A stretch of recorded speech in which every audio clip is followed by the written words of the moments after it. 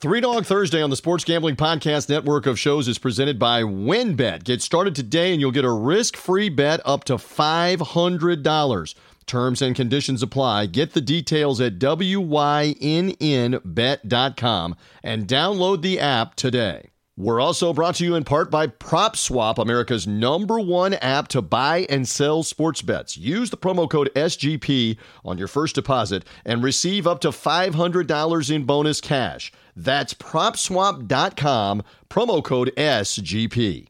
We're also brought to you in part by Coors Light. When you're sweating out your bets, remember to take some time to chill and grab the perfect cold refreshment, Coors Light. And we're also brought to you in part by the SGPN app. Just enter SGPN in the App Store or the Google Play Store to download it today.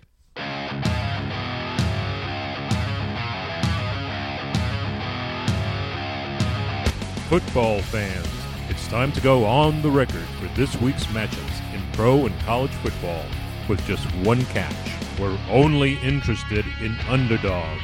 Who can keep it close, if not pull the outright upset? Time to find out. It's Three Dog Thursday. Now here's your host, TJ Reeves. Yes, hello there one more time in the month of June and one more time for this summer on the only digital radio show that loves to focus in on those teams that are not given as much of a chance. Usually the road team, usually the little guy, the underdog. It's what we're all about on Three Dog Thursday. I'm merely the somewhat competent host. In a moment, Brian Edwards back with me, senior handicapper from Vegas Insider and MajorWager.com. I love his insight, especially on the NBA. So much to discuss. In fact, I am profoundly disappointed that Brian Edwards at this point in time does not intend to be inside the State Farm Arena for Game 3 of the Eastern Conference Finals for the Atlanta Hawks. However, those plans could change.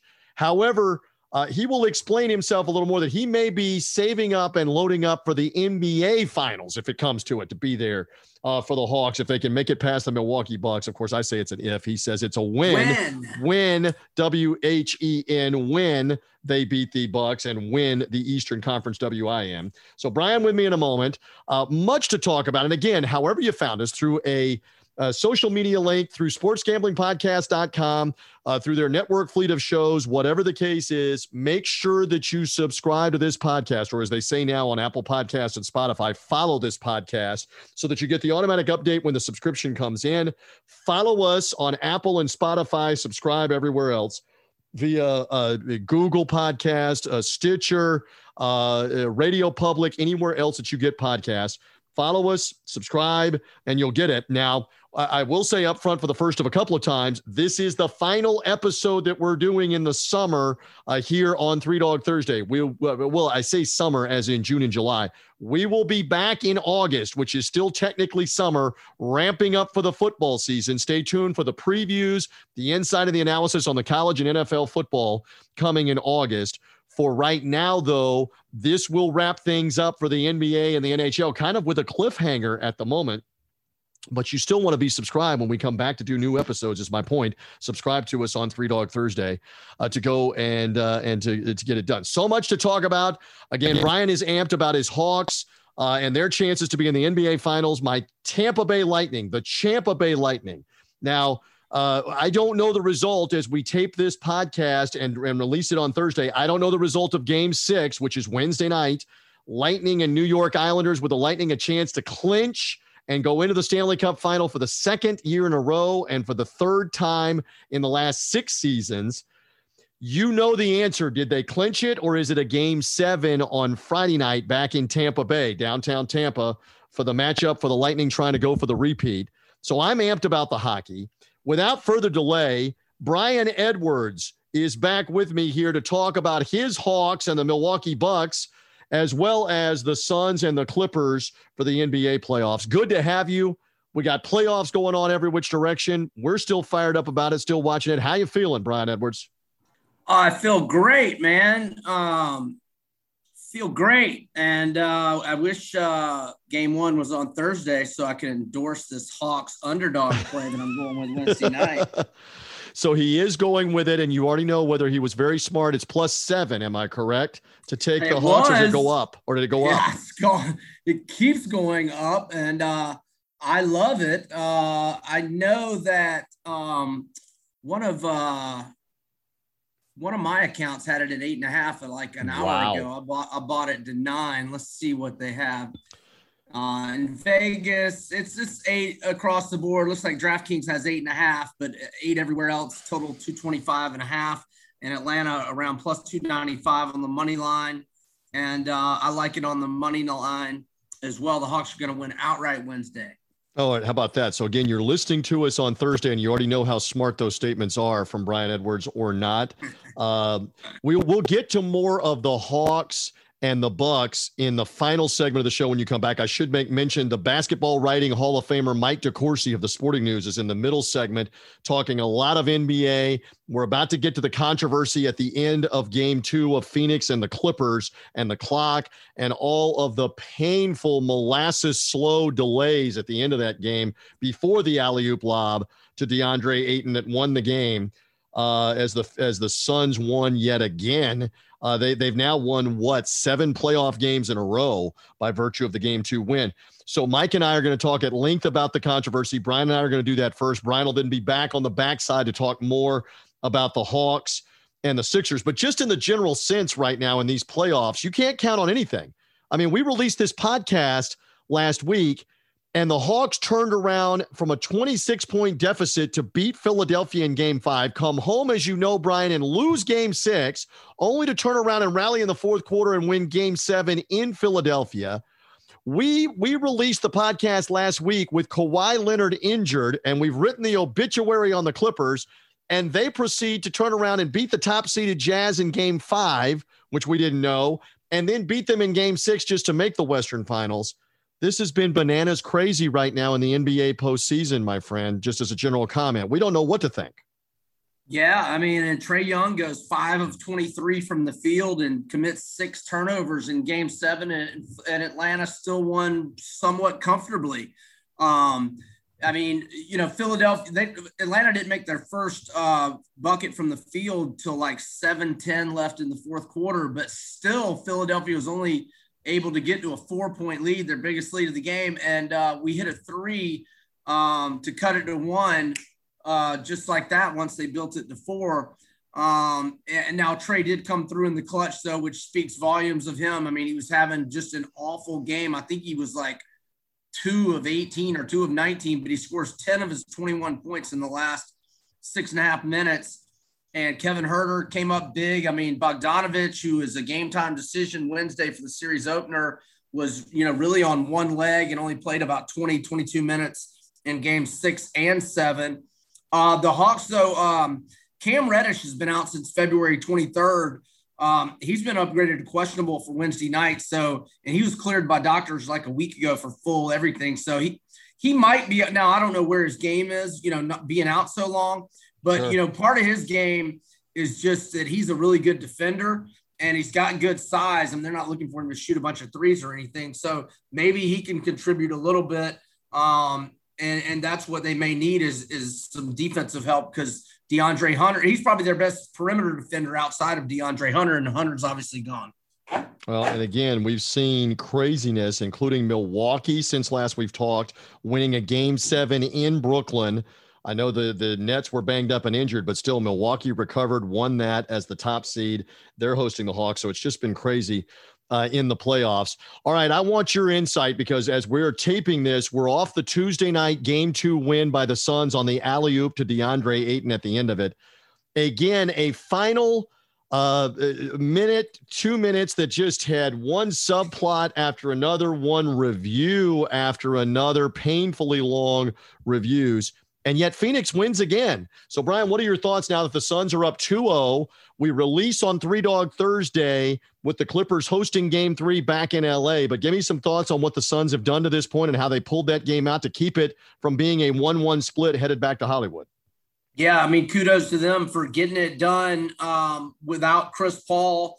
However, though, the Clippers got them right where they want them. They've been down 0-2 in both series. So they're right where they want to be. And believers in the Clippers now have some value at the future book. They're now 15-1 to win it all. They could have easily won both of those games. Certainly Well, I mean, they did have a nice little rally there from like whatever, about a minute 20 to like the, 20 second, they were down 5 with like a minute 20 left, but they come and take the lead. And then that at the end, I had the Clippers plus the points, so it worked for me. But, Clippers, this is going to be a great series. It's not going to be quick and easy like it has been for Phoenix. Well, at least with Denver. I think the Clippers got plenty of good ball left in them. And I think they're going to win, certainly, as we look to that is going to be Thursday, right? Yes. Correct. Thursday, Saturday. Correct. And it looks like Phoenix has moved into the 1-point favorite role now. I think it was Clippers -1 earlier today or pick them. So I like the Clippers on Thursday against Phoenix. I wonder about what you think of the psyche of Paul George, who played so fantastic in the absence of Kawhi Leonard at the end of the Utah series. And he's played well for much of these 2 games in Phoenix, but he stood at the foul line with the Clippers up 1 with a chance to put them up 3, or at least at the minimum, put them up 2. And boink, boink, he misses both. And then that leads to the lob at the other end of the floor. I know they got a stop and the ball got knocked out of bounds, and that led to the lob. But am I being overly dramatic making the reference to Nick Anderson bricking the free throws for the Orlando Magic against the Houston Rockets 26 years ago? Yeah, the 95 finals. I mean, Paul George stood there, and that was on the road. Nick Anderson was at home.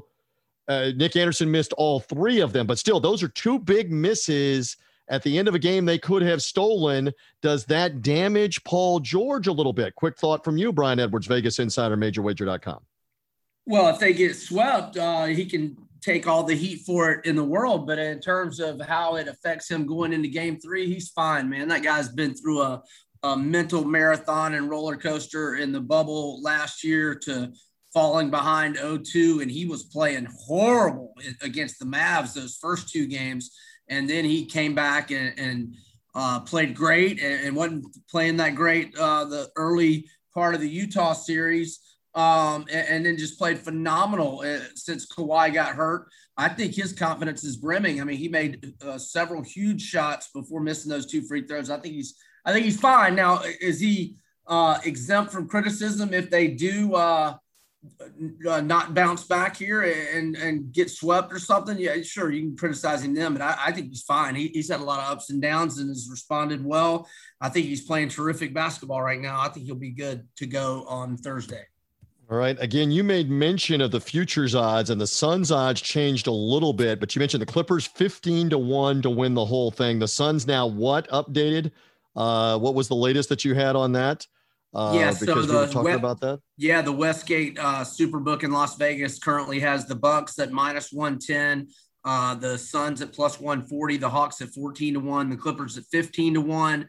They have the Bucks -500 to win the series to the Hawks, and the updated series prices: Suns -700 and Clippers +500. I'm not against. You can, if you have props for your series bets. I think you can get the Clippers +2 at even money or +110. I'm not against that. They're going to get a couple at home, in my opinion. We'll see. Yeah, and they've got an opportunity here now with game 3 and game 4. And by the way, all right, so we have not followed up. You and I a week ago were talking at this time about Chris Paul and whether he could play, emerge from the COVID-19 protocols. I would love to tell you and the audience on 3 Dog Thursday, however you found us, that we have more clarity specifically on this. All we have is detective work to go on. So here's the latest 7 days later. The Suns notified the NBA that they had a positive COVID test. They wouldn't say who. It appears that it's Chris Paul who tested positive. Here are the questions we all have. There are multiple people that have now reported Chris Paul's been vaccinated, and yet he tested positive. So the question then becomes, under the protocols, how did he not emerge with negative tests? Was he showing symptoms, etc.? Doesn't play in the first 2 games, Brian Edwards. So we're confused by that. We wonder if he can play in game 3 Thursday. Again, the audience knows that answer if they're listening to us after Thursday, whether he could play. Can he play on the weekend in LA? He was quarantining in LA. it's a convoluted thing because there's not been a good enough transparency on, did he test positive? Does he have symptoms? And what's up with him having taken the vaccine and he can't get out of the COVID protocols to play in these vital games? Amazingly, though, the Suns won the first 2 games without him. Yeah. All I know is there was that report from Woj that they're optimistic he's going to be able to go in game 3. So that's all I know. And again, that would be related to taking negative COVID tests for like consecutive days or 2 and 4 days or 3 and 4 days, and then he could emerge. So that's the hint on that. But I mean, for all of the talk everywhere in society, on the news, on the internet about the vaccine and what it prevents or whatever, it's a big deal if he's a vaccinated player who can't play because of a positive test, and does he have symptoms or not? And we just haven't seen enough about that. I realize there are HIPAA laws and privacy laws. To me, he should have come out. He should have come out and cleared it up about whether he's been vaccinated and whether or not he has symptoms or not. And then we wouldn't have these questions, but that hasn't happened, Brian, to this point. Yeah. And I mean, if I'm an NBA player, the only reason I'm getting vaccinated is to prevent this so I can get through the damn playoffs without this kind of nonsense happening. This is why I'm getting vaccinated. I probably wouldn't get vaccinated otherwise. So, I mean, I hate it for him.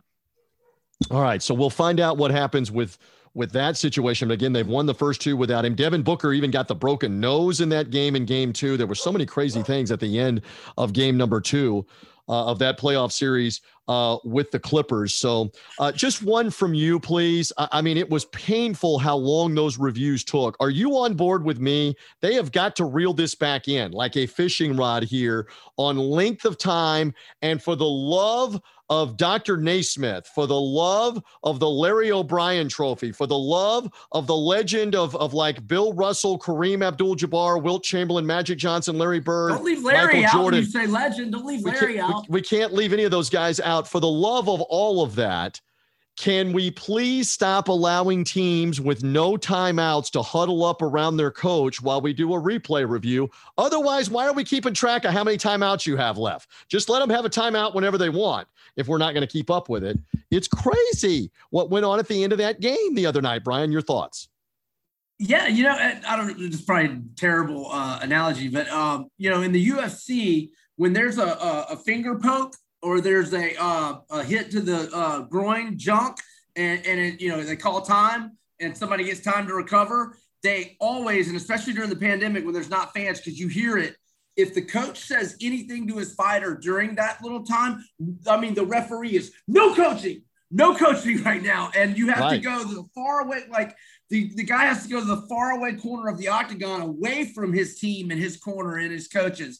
So, they need to put a time limit on it. Certainly you can't huddle and draw up a play, and there needs to be like a time limit on it because that took way too long last night. Now, I mean, we got to get the calls right and everything, but all that took way too long, and Phoenix should not have been able to just draw up the play.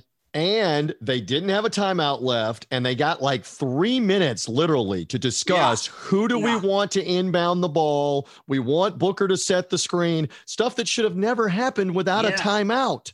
That's the point. They should have never been over there with Monty Williams diagramming who he wanted to throw it in, wanted Booker to set the screen. It's just crazy that it's like the Wild West. And I don't blame the coaches and the teams right now, because until you enforce this or streamline this, they'll take advantage of a 3-minute delay while we can huddle up and diagram a play without a timeout.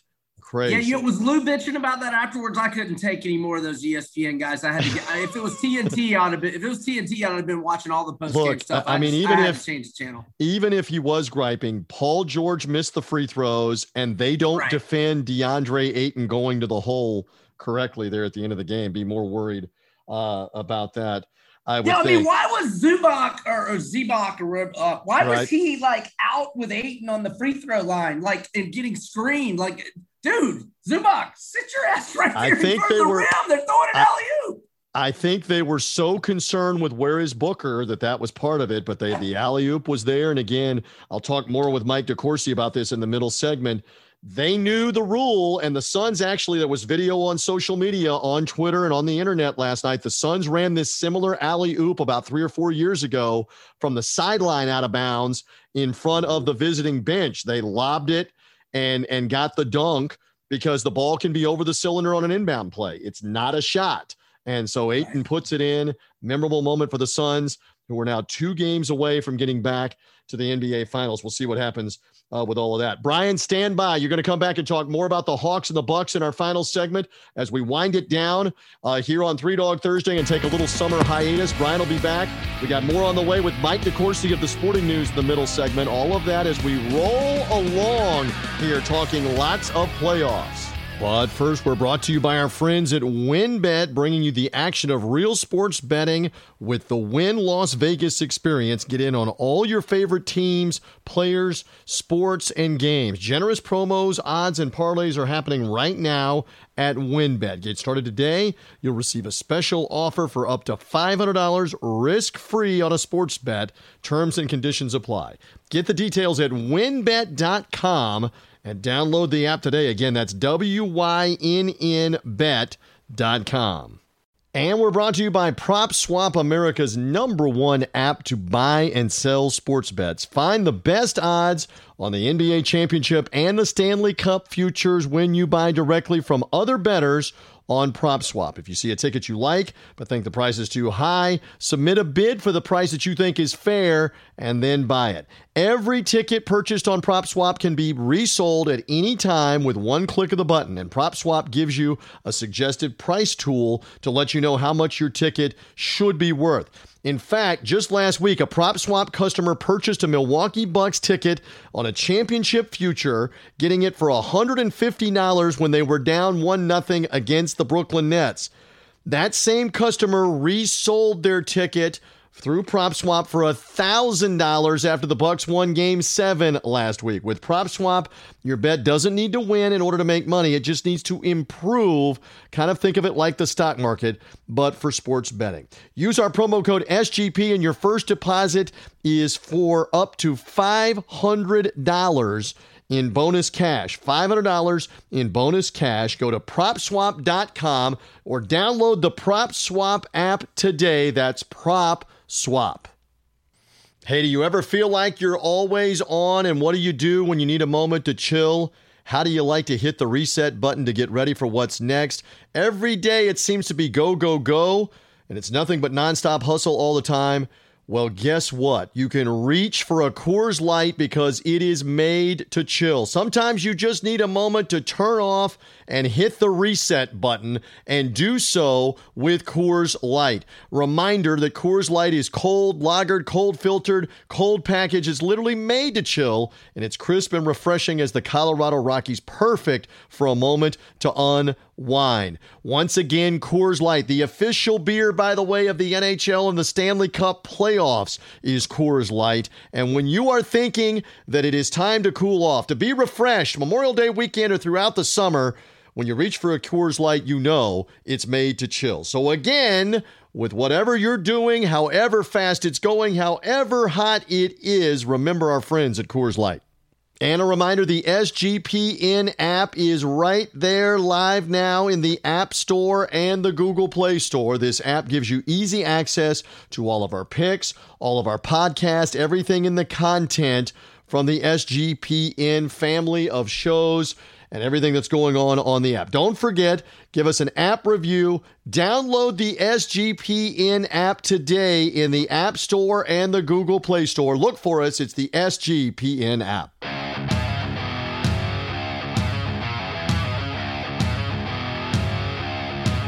The dogs are barking. Who will get it done this week? Three Dog Thursday now continues. Here again is TJ Reeves. As we do roll on, again, he is one of the guys I go to for insight, especially when we have mayhem like what we saw at the end of the Western Conference Final, Phoenix Suns LA Clippers basketball game the other night.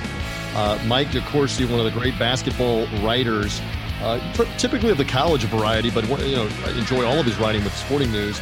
Love having him on whenever I can get some insight on all things hoops. and other things. Good to have you back here on the Three Dog Thursday podcast, my friend. And much the way that the Suns won the game, that's how Mike DeCourcy used to win games back in the day with the alley-oop buzzer. I mean, you always played above the rim, my friend.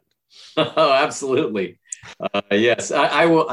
I will leave this earth at some point hopefully in the distant future without ever having dunked. That's one of the bucket list things. It's not going to happen. Not yes at this point for you and me both. I think we're resigned to that fact. Okay, so a fun one because we've already been talking about it in the podcast. Did you come out of your chair? I couldn't see you. I've communicated briefly on Twitter and off the air, but I don't know this answer. Did you come out of your chair like I did on the alley-oop? Oh, it was great. It was an amazing play. The linguistics of the way it's been described over the last 12 to 14 hours.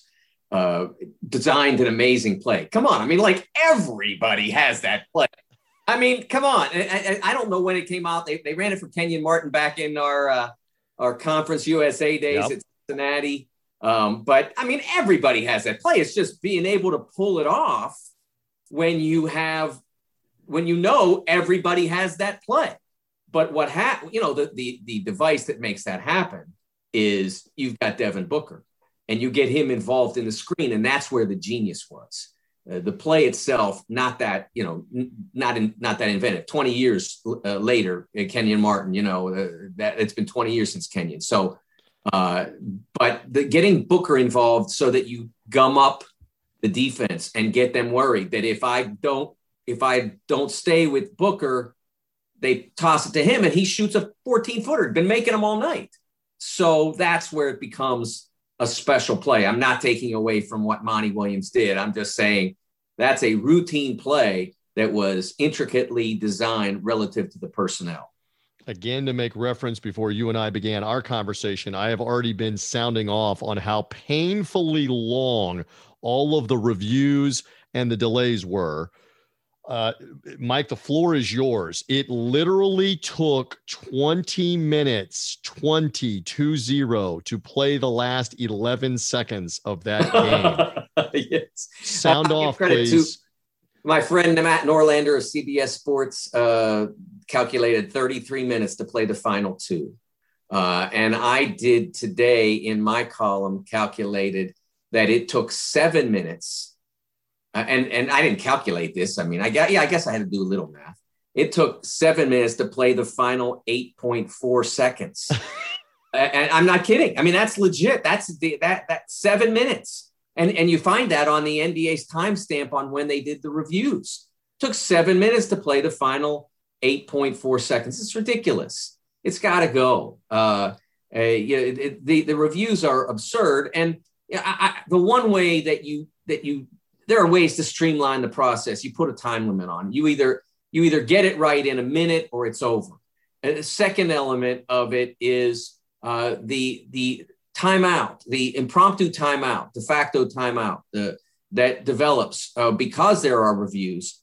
That can be adjudicated out of the game. That can be put into the rule book. One ref watches one group, one watches the other. Nobody goes to the timeout. Because when you allow that, it takes time for those players to then reassemble on the floor and recommence play. So that's got to go. And then let's be realistic about the nature of the replays. The Devin Booker out of bounds, 9.3 seconds. Great play by Patrick Beverley to tap it out, and good for him, because this is the way the rules are working, to say, hey, I think that went off his hand. But the reality is that we've been playing NBA basketball since 1949, playing college basketball at a relatively high level for another decade plus before that. And so out of all these tens of thousands of games, the defender knocks the ball out of bounds. It's off the defender. And the physics of it not leaving the hand until after, I mean, that's not consequential to how the game has been played for a century. So that rule has to be rewritten so that every single play like that, like if you think it went off his ankle, that's a different thing. But if the defender knocks the ball out of the offensive player's hands, he knocked the ball out of the offensive player's hands, and it should be returned to the offense. Can't agree more that, and I've been preaching for a decade in college basketball that they have to streamline the amount of time. And in particular, I'll echo what you were saying and enhance it. If you don't have a timeout left, which Phoenix did not have a timeout left to diagram that last play, and you're allowing them to huddle up and diagram a play, then what are we doing at the end of games? Why do we keep track of how many timeouts anybody has? That's a great point. It's crazy. And this first came up for me in 2013 NCAA tournament. Davidson was playing Marquette, and Marquette was out of timeouts, and Davidson was ahead. And because of a replay review, Marquette got to draw up a last shot, and they won on that last shot. And Bob McKillop, one of the best basketball men, one of the best people in basketball, said then, this has got to go. But coaches are addicted to timeouts. You can give them as many as you want, and they'll take them all. And they control the rules in the college game, but they don't have as much control of the rules in the pro game. So the NBA should take command and say no. I agree with you. On that. And the length of the reviews, all of that's got to be streamlined. I mean, we have just. It's almost like the best way that I can describe it is it's great to have some ice cream, but it's never good to have the entire carton of ice cream. And now we've gotten in the habit that every time we're going to have ice cream, we're going to eat the whole carton and I'm just going with the food analogy, and just review everything and have it take forever to the point that nobody wants to have ice cream anymore. That's exactly right. So I try. Again, Mike DeCourcy with me from the Sporting News. Love his insight. National columnist, again, in the Basketball Writers Hall of Fame for the college game in particular. One other thing that you hit on, and I want to illuminate this. In moments like that, you talk about award-winning stuff. I'm going to go ahead and bestow the Sports Emmy myself on Jeff Van Gundy in specific, but the whole team, Mike Breen, Jeff Van Gundy, and Mark Jackson, were all over the rules, all over what should or shouldn't be happening with the goaltend and the review or not. Is it legal or not? Who's supposed to still be on the floor or not? They were all over it. I know you were complimentary of that as well, social media and on sportingnews.com. They were on point. That's a tremendous broadcast team, the lead team on ESPN, ABC. A follow-up on that. Elaborate on that. They are great. But in that instance, Van Gundy really stood out because he knew the rule. And I'll be honest, I did not know that rule. I don't know whether that is a college rule. I'd never seen it happen before. The goaltend rule that you can't have offensive goaltending off an inbounds play. I was not aware of that rule. I believe it is the case because it's not a shot. It's not considered a shot. And if it goes in, it's illegal and it's a violation and the other team gets the ball. It's not considered a shot. I believe that is the case, but you and I will have to consult the rule book together. But I have never seen it happen in a college game. Right. And I've seen way too many college games for my own good.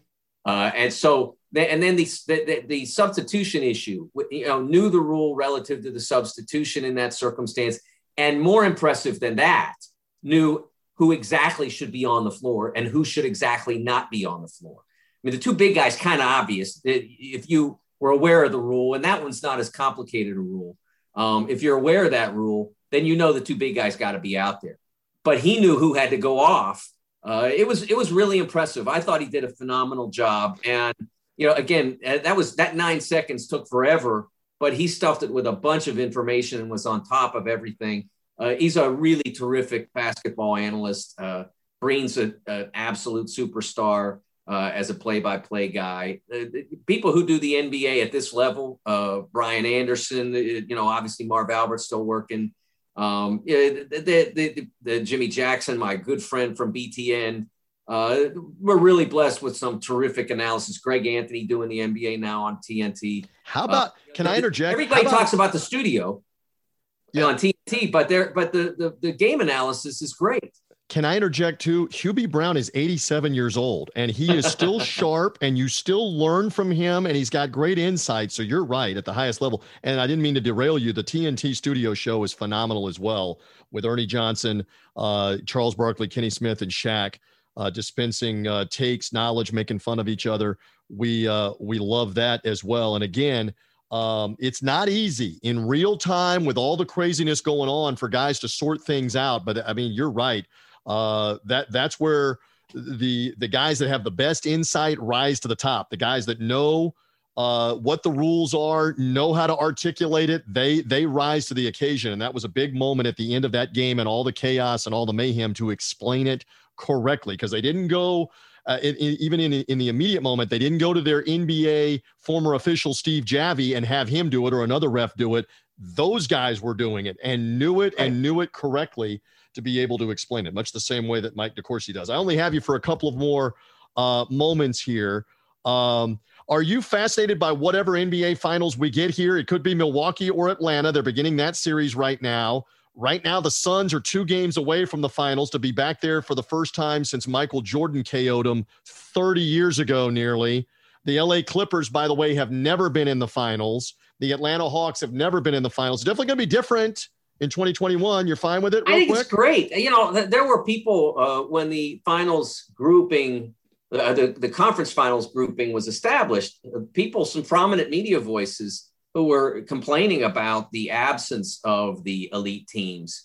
And I've always thought that's preposterous. I mean, I don't care, relative to the NBA, whether they get the best ratings. I mean, it doesn't matter to me. I mean, they're still going to get paid and a lot of people are still going to watch. And if every single person in Poughkeepsie doesn't watch because the Celtics aren't in it or the Lakers aren't in it or whatever, that doesn't affect me. Is it going to be good basketball? Well, my goodness, have we seen that? I mean, is that not evident from what we've seen in the last couple of days? Of course it's going to be good basketball. It's going to be phenomenal. So I don't understand the complaint. When I get to the Final Four, I don't look around and say, oh boy, this would be so much better if. The Final Four is the Final Four. And that's true as well at the NBA conference level and as well as the NBA finals. It's going to be great. I'm really excited to see it. And it's going to be good for the league to have some variety in its championship. The NBA has had fewer champions in terms of the percentage of its membership than MLB by far, than NFL by far. So it'll be good for the league to have, what likely will be a different champion this year. I mean, there's a 1 in 4 chance that they will have a champion who has been a champion before. 75% chance it'll be a new one. Well, and to your point, at least recently, we've seen different ones, whether it's Golden State or Toronto or Cleveland or the Lakers, and it'll be somebody different than that group this time around. We'll see if that is the case. I only have another moment or two. I wanted to go over with you about the Supreme Court just slam dunking the NCAA, to use the basketball metaphor, but read Mike DeCourcy, read his timeline, read it in the Sporting News. You'll get more on that. The draft lottery was held. The Pistons have the number 1 pick. Just real quick, Cade Cunningham appears headed there. Is there a player or two that intrigues you right now at the next level when they have the draft later this summer? And if so, who is it? The player who intrigues me more than anyone is Sharif Cooper, the Auburn point guard of last year. Took a while to get on the floor. NCAA was looking into eligibility, gets on the floor, plays 12 games, then he gets hurt. But he was dazzling in those 12 games. I mean, he's not a very good shooter, but that's common in this draft. There are very few really terrific shooters. Cade Cunningham is one of them. It's one of the key reasons why he is the likely number 1 overall pick. But Cooper is just an absolutely dazzling creator. What he does is extremely rare. There have been very few players who've come along that do what he does in terms of just tearing the defense apart and making things happen because of his ability to accelerate and handle the ball. And also to see, he's got great vision. The question that I had in watching him, because I never got to see him in person, pandemic, they don't make the tournament. I think they were withheld from the tournament on a self-imposed ban. So I didn't get to see him in person. On TV, he looks small. A friend of mine who's a prominent analyst in the college game said that they think he's only 5'11". And so I was really intrigued to see his measurement. Now, the NBA Combine measurement comes out yesterday, and it says he's 6'4". And so, I don't know what to think. I even looked before we talked. Did they maybe correct that, adjust? Right. I would not have surprised if he were 5'11". I would not have been surprised at 6'1", 6'2", but 6'4". Right. Like, 6'4", how is he not a top 10 pick? He is an absolute offensive wizard. He is not a great shooter, but he can tear your defense apart. And so if he's 6'4", I don't see how he doesn't go in the top 12 picks. If he isn't, I could see why people might be a little bit concerned about defense and those sorts of things. Sharif Cooper, a name to keep an eye on, and a couple of others, and Mike will be writing about all this. We'll see what happens in the NBA. The college game will be here soon enough. I always love your insight. Thank you for spending a little time with me here on the Three Dog Thursday podcast. Happy rest of the summer with all of this. I promise I will not be bothering you until we get around to some college hoops, et cetera, coming up. So I look forward to that. But thank you for spending some time with me here. And I know you're joining the crusade that we're all in together. Shorten the review time for the love of all that's holy. Shorten the reviews. Thank you, Mike. Absolutely, TJ. Anytime. We do come back in one more time. Senior handicapper, Vegas Insider, MajorWager.com. Love the insight of Brian Edwards. Again, find him on MajorWager.com. Find his Twitter handle, VegasBEdwards, for all the latest on the playoff trends, the injuries. He's been so good. And you've been rolling along with all the great selections, not just underdogs, the under-over totals, et cetera, all through the NBA season. And we've loved that. And we're coming to the conclusion of Three Dog Thursday for the summer. For right now, we'll be back later in August, later in the summer. That still qualifies as the summer. But we're done here in June for a little while. But I can't let you get away before we're done here in this final segment without talking a little Atlanta Hawks and the Milwaukee Bucks. Again, the audience knows the outcome of Game 1 Wednesday night. Brian and I are taping on Wednesday evening, just as that Hawks game is about to be played in Milwaukee. Congrats to your Hawks advancing to the Eastern Conference Finals for the third time. They've not been in the NBA Finals ever. Milwaukee's not been there since some guy named Kareem Abdul-Jabbar was with the Milwaukee Bucks. How about that? Let me correct some of that. So this is in the Atlanta era. Atlanta's only been in the East Finals once in 15, got swept by LeBron, but that was when they had the bullshit call on Horford when Daly, that little scrub Deladova from St. Mary's, took Barkley's knees or Horford's knees out. This was one game after he had hurt Korver by diving at his knees, that scumbag. And Horford in midair gets his knees taken down, and so he comes down kind of hard and he gets ejected when we're up by like 8. That was such nonsense. Okay, but then the Hawks moved to Atlanta in 68. They went to the East Conference Finals, and that was their only now. Right. St. Louis, they won it all in 58. But in Atlanta, I'm not allowing you on Three Dog Thursday to claim the St. Louis Hawks. Oh, I'm not. Victory. I'm not. I'm just saying if you hear it done by these other commentators, that's what they're referencing. I'm not claiming the Atlanta Hawks have not been there. And again, the Milwaukee Bucks have not been there since Richard Nixon was the president, and Kareem Abdul-Jabbar, who many people do not remember, played for the Milwaukee Bucks before he was traded to the LA Lakers, was with the Milwaukee Bucks. Was he still Alcindor when he was with Milwaukee? I think he might have been. Yeah, he may have been before he was Kareem, but so that was it's been a while for them. And again, the Suns, not since 1993, when Michael Jordan and the Bulls beat them, and the LA Clippers have never even been in the Western Conference Finals, much less the NBA Finals for that part of the series. But anyway, Hawks versus Bucks. You've already come out strongly that you believe Atlanta will get at least one of these games in this series. You love the Atlanta play as the underdog. I got a feeling even for the Friday night game, no matter what happens in Game 1, you're going to love Atlanta as the underdog play, probably getting something like 6 or 7 points again for Friday night for Three Dog Thursday purposes. Not a bad thought process by you, but check that. I will only like the Hawks in Game 2 if they don't win outright in Game 1, because in Game 2 at the Knicks and Game 2 at Philly, after Atlanta had won Game 1 on the road in both of those series, those were close games, but in the end, they ended up losing by double digits and not covering. So if Atlanta wins Wednesday night in Game 1, I probably will not have them in Game 2. But if they do not win in Wednesday's Game 1, I will have them in Game 2. And I don't anticipate the line moving a whole lot regardless of tonight's result. I think it'll be in that 7 to 8 range regardless for game. And again, if you're listening to us on Thursday, as Thursday unfolds into Thursday afternoon and Thursday night, you already know whether the Hawks won on Wednesday night in Milwaukee. And it is a great point. They won the first game in each of the previous 2 series.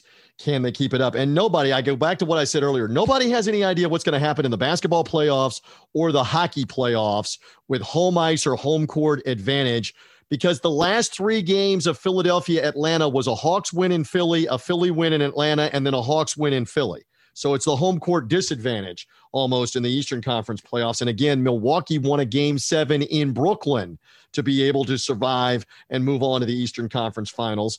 So you don't know what's going to happen in terms of these road teams, but we do love the underdogs. And one more follow-up point here.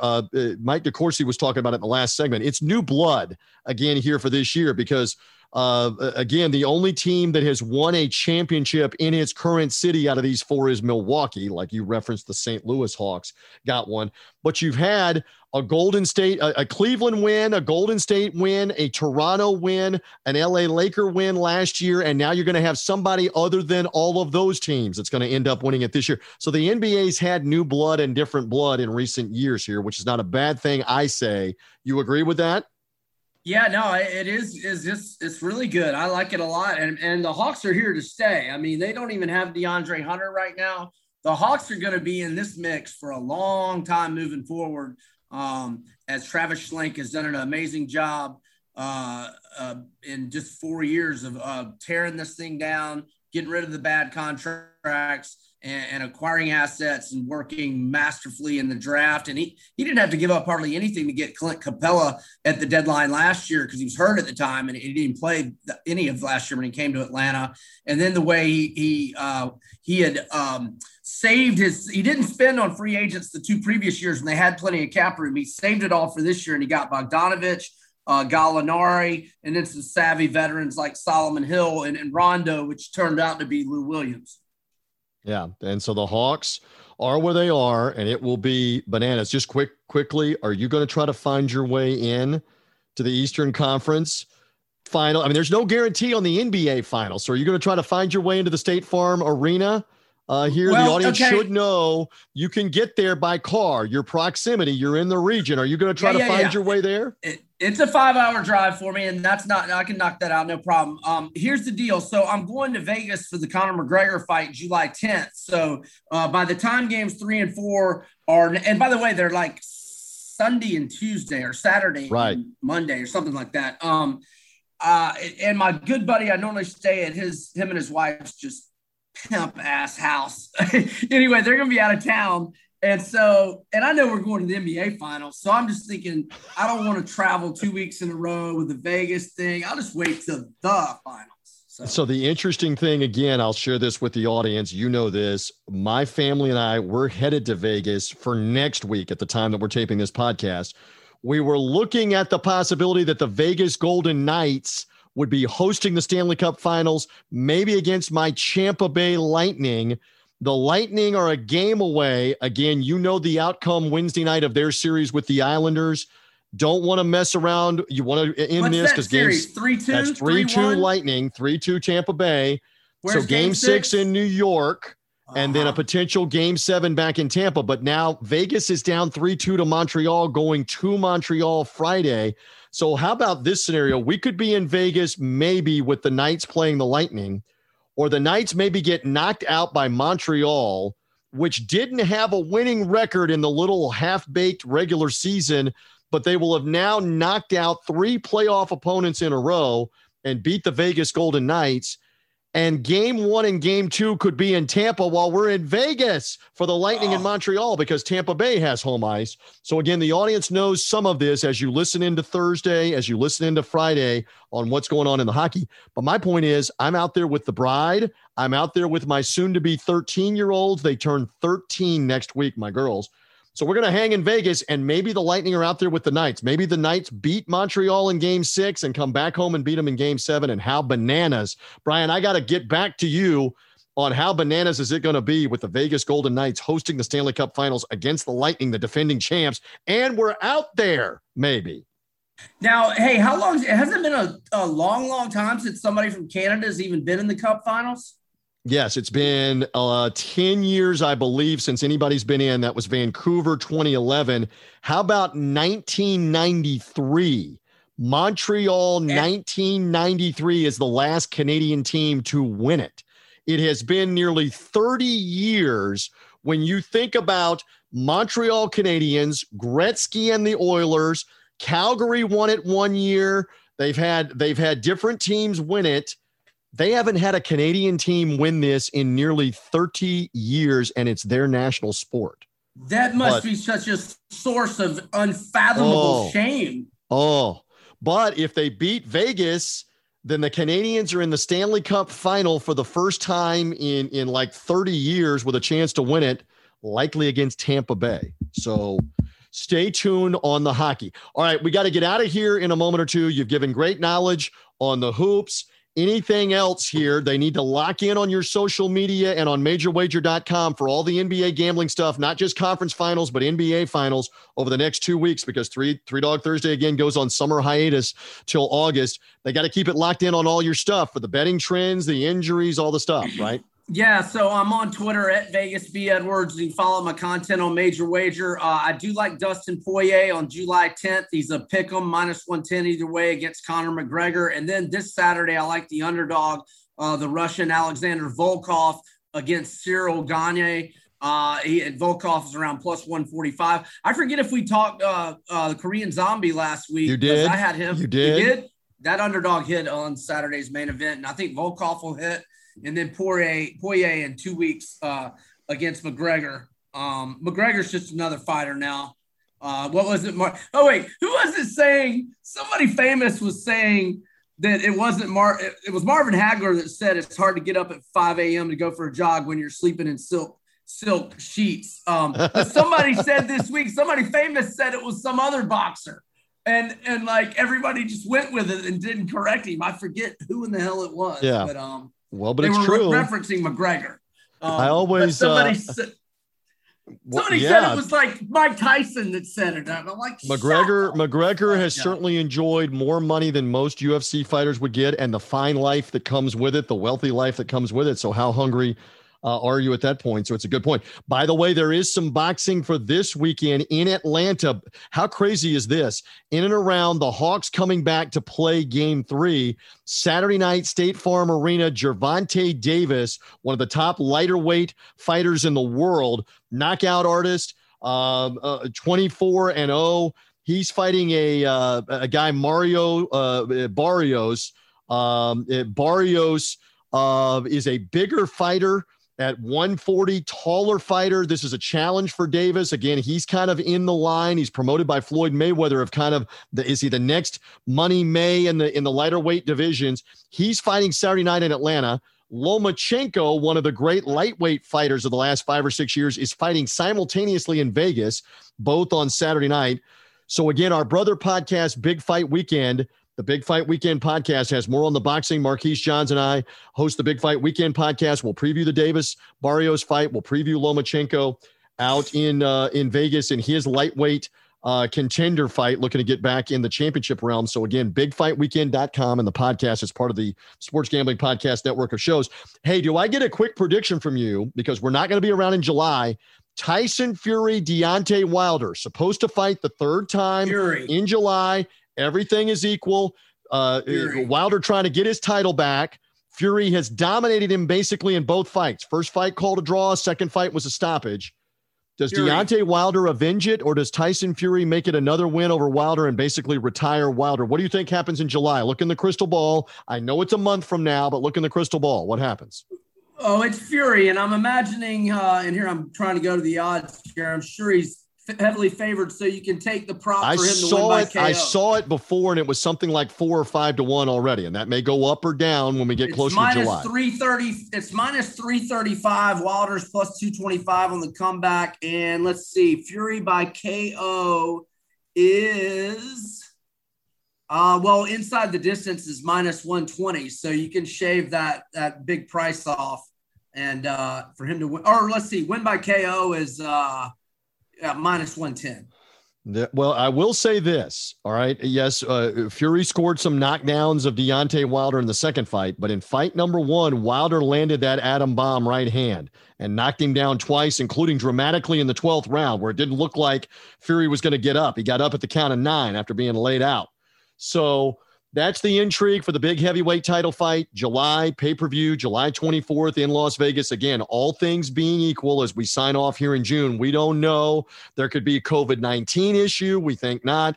There could be an injury. We believe these guys are going to fight, though. July 24th, T-Mobile Arena in Vegas. So we'll wait to see on that. So there's boxing, there's UFC, there's basketball, there's Stanley Cup playoff hockey that's bleeding into July. The Olympics bleeding into July that is going to happen over in Japan, including the basketball, the track and field, all the different sports, the swimming, all the different things that happen with the Olympics. We'll be watching all of this, and I know I look forward, Brian Edwards, to having you back with me when it's football season come August. That's when you will rejoin me. Come August, we'll be previewing the season and getting ready for college football and Alabama's latest title defense, and my Tampa Bay Buccaneers looking to go back-to-back as well in the NFL. For now, thank you. Great stuff all through the spring and the summer, hanging in on Three Dog Thursday. Again, they need to find you on MajorWager.com and at Vegas B. Edwards on Twitter, right? Yeah, and all my picks are at VegasInsider.com. Make sure you get that Boston College win total over 7 for football. And, yep, there you go. My man, I'll talk to you here soon.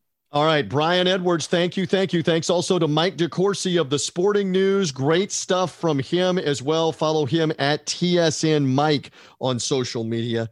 We are done for this edition of Three Dog Thursday. We are done through the month of July into August when football is back. I look forward to talking lots of college and NFL football as we build up to the season in August when Three Dog Thursday comes back.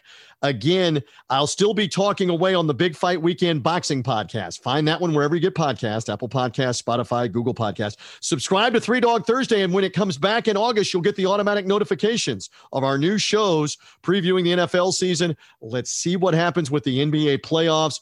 Why do I believe that it's going to be the Atlanta Hawks, Brian's team, finding a way to get into the NBA Finals, if not win it? Maybe it will be the Suns with Chris Paul back. I don't think it's the Clippers. I don't think it's Milwaukee. I think it's an Atlanta-Phoenix NBA Finals. Let's see. And go Tampa Bay Lightning one more time with a chance at back-to-back Stanley Cups. Will they play Vegas? Will they play Montreal? We're going to find out. Again, my family and I out in Vegas next week. Will the Lightning be playing the Knights while we're there? Let's see what happens with that. For now, we are good. For now, we are done. And thank you for being with us all throughout the spring and the summer here on Three Dog Thursday. We're back in August. I am merely TJ Reeves. We're ready for some football about 6 or 7 weeks from now.